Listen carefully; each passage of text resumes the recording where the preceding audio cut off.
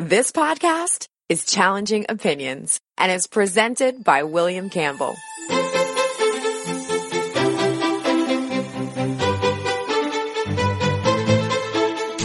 Thank you for downloading the Challenging Opinions podcast for October 23rd, 2017. Last week, I talked to a former CIA agent about why he joined, why he left, and why he was jailed for espionage. In the second part of this interview, I'm going to talk about his views on unstable regions of the world and what can be done to improve them.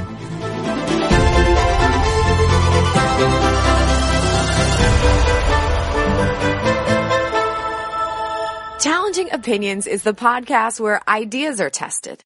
Whether you are left or right, conservative or progressive, devout or skeptic. What matters is the strength of your argument, not the strength of your voice. Make your view heard and get it included in the next show. Email your opinion to podcast@challengingopinions.com and we can discuss it in the next podcast. In last week's podcast, John Kiriakou explained how he came to join the CIA, how he came to leave, and how he ended up in a federal prison for espionage when he revealed details of torture methods that the CIA was using. But John's also an expert on many countries around the world where he has served, particularly in Central Asia, and I thought it would be interesting to talk to someone with his inside knowledge, so I continued with this question. I know that you have a lot of expertise, particularly in South Asia and Afghanistan and Pakistan and so forth. One question that really I think a lot of people in the US have not yet answered, is Pakistan an ally of the US? Oh, that's a very difficult question. I personally have a place in my heart for Pakistan. I worked very closely with Pakistani intelligence and military authorities, with the Pakistani police. I found them to be fearless and reliable. But with that said, I was working only with Pakistani counterterrorism officers. Now, you have to remember also that it was the Pakistani intelligence service that created the Taliban as a way to protect Pakistani truck traffic crossing Afghanistan to Iran. You have to remember that the Pakistani intelligence service created the Kashmiri separatist groups that launched the Mumbai attacks. This, just for listeners who don't know, Kashmir is a disputed territory between Pakistan and India. India regularly accuses Pakistan of funding anti-Indian terrorists in Kashmir who attack the Indian security forces and launched a very serious attack in Mumbai, which is a major city in India, a long way from Kashmir. A long way from Kashmir, indeed. So this is one of those questions where the answer is not really easy. The answer really is yes and no. Pakistan is a good and trustworthy ally, and no, Pakistan is not a good and trustworthy ally. It depends on the issue. And another problem really is on the American part, where we don't really understand domestic Pakistani politics or domestic pressure that Pakistani governments face.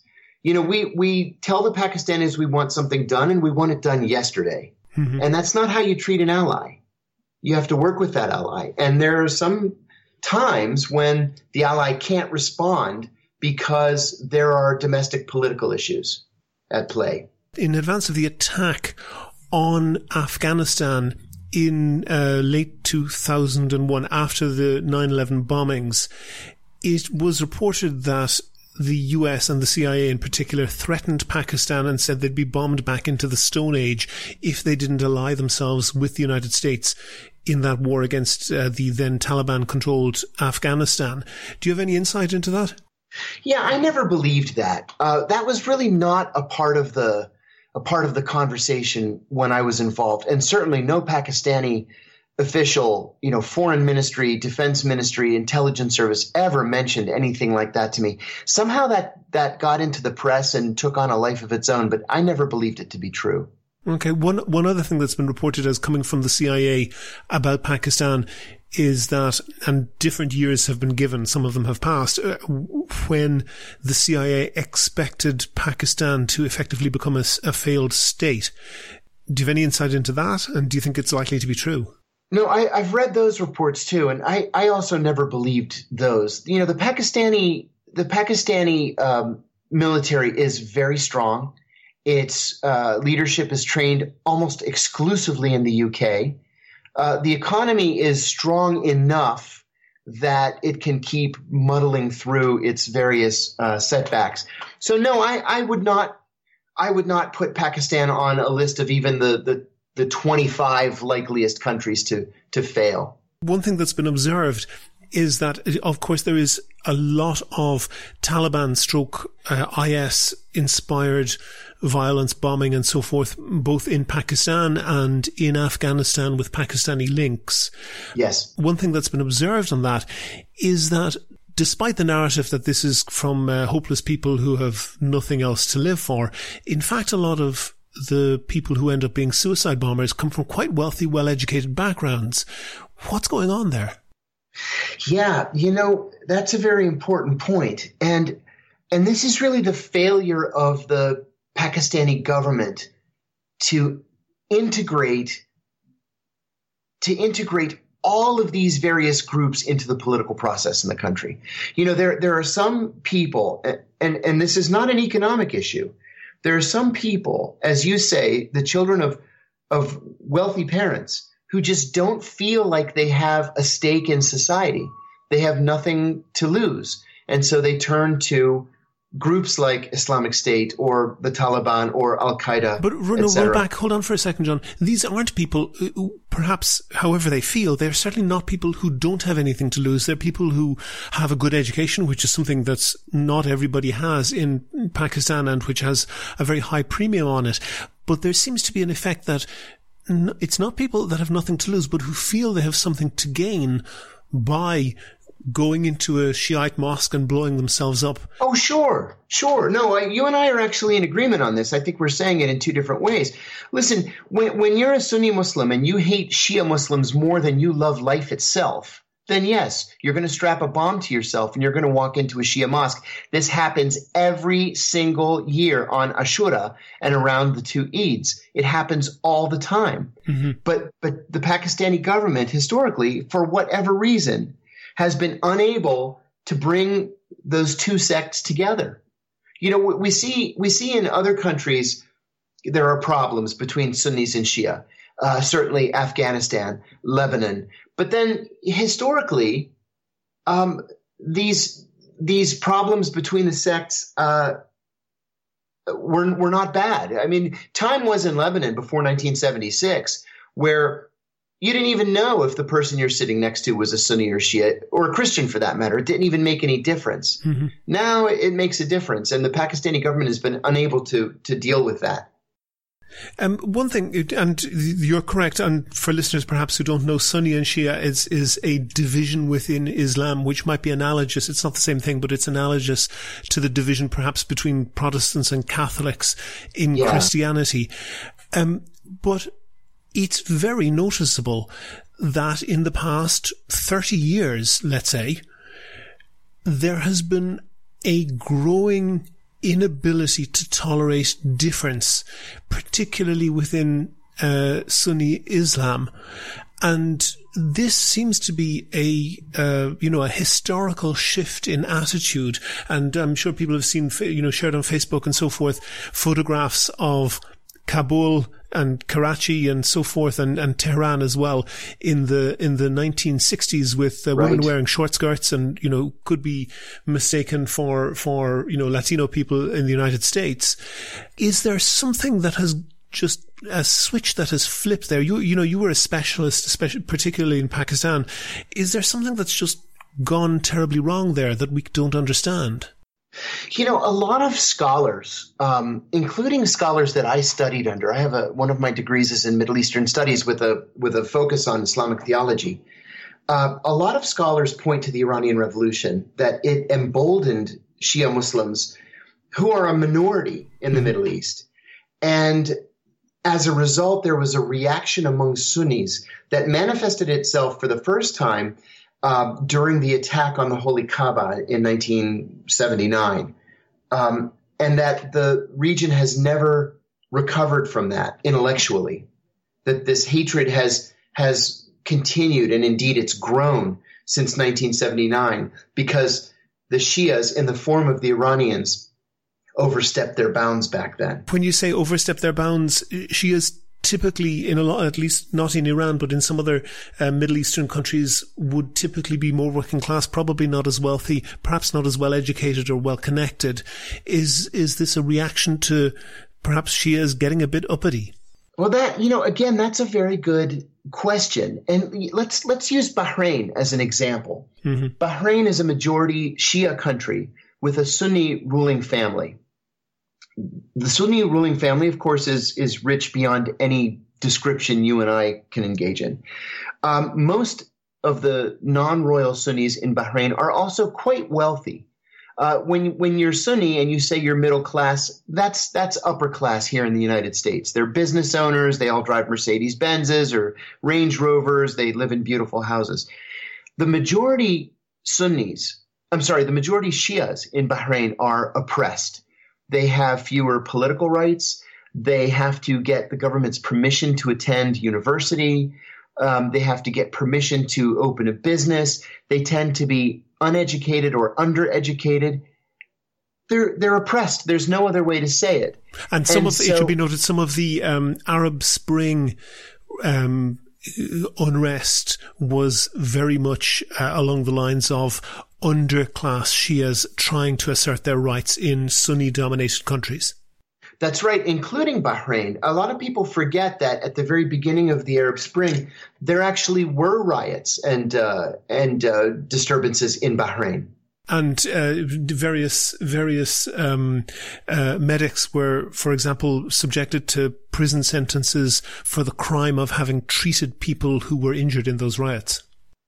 Correct. And that's something that the Bahraini government, I think, in retrospect, is not proud of. Okay. And really what I'm getting at in all of this is there an undercurrent? Is there something happening in the Islamic world that's obviously having a huge impact on the West, but that we just don't understand? Oh, I think so. Listen, I think that Americans as a whole are so ignorant of the Middle East, so ignorant of Islam, that it's virtually impossible for us or even for our government to come up with a cohesive policy, because even many of our policymakers, and certainly most of our elected officials, just have no understanding of the religion or of the region or of the politics of the region. And do you think that it's the CIA's job to convey that at least to the US government? Not necessarily. I believe it's the State Department's job. The State Department is the organization that has that outreach program. But the CIA's job is it's very simply to steal secrets and to analyze those secrets so that they can provide the best possible policy analysis for the policymakers. Sure, and you're correct that the State Department is responsible for the maybe less covert advice that they should be given to lawmakers. But it seems to me that I and many others don't have a full understanding of what's going on, but there seems to be a lot going on that people in the West don't understand, and that wouldn't really matter an awful lot if it wasn't for the fact that they're sitting, in the case of the Arabic countries, on a very large percentage of the world's oil, and in the case of some other countries, on at least ambitions to have nuclear weapons. Right. Is there a case that the Arabic world is going through perhaps what Europe went through in the wars of religion in the Middle Ages, but the worst thing that you could do in the Middle Ages in Europe was cut someone's head off with a sword. You've got that type of irrationality mixed with nuclear weapons. Oh, it's so true, isn't it? Yeah, I can see the analogy. Sure, I can see how the situation today is analogous to what the Europeans went through. You know, I've always thought that fundamentalist religion of any kind holds people back, and it keeps countries from developing. If you look back, if you compare Pakistan with South Korea, for example, in 1964, Pakistan and South Korea had the same GDP. Can you imagine that? Pakistan and South Korea. So South Korea is the country with the highest internet speed in the world. It's where all of our Samsung Android phones are made. And Pakistan, basically, they make cheap underwear. Exactly. In Pakistan, it's all about textiles. And that's the only thing that keeps the country afloat. So it's an issue of development. When the plurality of your college graduates earn degrees in Islamic studies, that's not going to help you develop your country in any way. One thing I've done, I've talked previously to a guy called Nathan D'Amigo. I don't know if you're familiar with him. He would be part of the alt-right white identitarian movement. And one of the tenets of their belief is that people from an Islamic background are just culturally unsuitable, unfit to live in the West. Is what you're saying, I'm not suggesting that you have any racist views, but is what you're saying perhaps giving credence to that? No, I don't think so, because we have so many Muslims who have emigrated to the United States who have really made it in this country. You know, I remember being fascinated once. I was in Yemen, and the ambassador mentioned offhandedly that 50,000 Social Security checks are mailed out by the U.S. Embassy in Sana'a, Yemen, every month. And I said, 50,000 Social Security checks? How can that be? And he said, that's 50,000 people who went to the States, who worked at General Motors and Ford and Chrysler, and who moved back to Yemen to buy, land and a house and whatever, and raise their children and grandchildren. Mm-hmm. So, they're people who came to the United States. They integrated themselves into American society. They worked hard, and they decided to invest their money back home. They fit in perfectly well in American culture and society. I can't even begin to tell you how many Muslims I worked with at the CIA who were smart and hardworking and courageous and really served their country very patriotically. I don't think it has anything to do with Islam. I think it has to do with education. Come on, Muslim countries, some Muslim countries at least have very high levels of education, even if, as you say, a large portion of that is in Islamic theology. Yeah, but I'm not counting Islamic theology as real education. I mean, what do you do with that? I mean, can you imagine if a plurality of American graduates got their degrees in biblical studies or in evangelical studies? Where would we be as a country? You need engineers and doctors and teachers and lawyers. Mm-hmm. That's what they need to be putting out. If you were whispering in the ear of either the president or the Secretary of State, and you're saying, what a long-term policy to essentially diffuse the tension that there is between the Islamic world and the Western world, what would your top advice be? I think that we need to have a very robust program of international development aid. And I think that aid needs to focus on education and on public works, because that's the only thing that's going to pull these countries out of poverty and bring them into international society. And how confident would you be that would work? I am confident. The thing is, though, here in the United States, we have this innate hatred and distrust of international aid, foreign aid. It accounts for 0.1% of the federal budget, and it's the first thing that most Americans want to scrap. I think that if these countries, and I'm talking about places like, Tunisia, Algeria, Yemen, et cetera, if they had clean water, reliable electricity, and an intact educational system that's not focused solely on Quranic studies, mm-hmm. I think a lot of their problems would go away in a generation or two. John Kiriakou, former CIA officer and author of Doing Time Like a Spy, thank you very much for talking to me. Thanks for having me. Make your view heard. Email podcast@challengingopinions.com to set out your ideas and defend them on the next podcast. That's all for the Challenging Opinions podcast, published on October 23rd, 2017. I have links to John's books and references for other things we mentioned in the podcast notes that you can find on the website. And if you know someone else who I should interview or have an idea of other topics I should be covering, I'd be really interested to hear your feedback.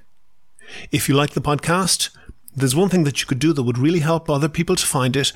Go on iTunes, give the podcast a rating and write a short review. There's a link on the website directly to the iTunes page. Also, please like the show on Facebook. On Twitter, you can follow the show @ChallengingO. You can also follow John Kiriakou @JohnKiriakou. And most importantly, subscribe to the show for free on Google Play, on Apple Podcasts, or any other podcast app or software. There's links and an RSS feed for all of that on the website. And if you don't use a podcast app or software, just subscribe by email. Enter your email address on the Challenging Opinions website and you'll get a free email with a link to listen each time that a new show goes up, with no spam at all. You can find all of that or get in touch with me at www.challengingopinions.com. Coming up next Monday, that's October 30th, I'll be talking to Barrett Holmes Pittner. He's an African-American journalist who has been writing in detail about what's called the new Jim Crow laws, voting regulations that seem intended to make it difficult for people in Democratic-leaning demographics to vote. The Challenging Opinions podcast is produced and presented by me, William Campbell. Thank you for listening.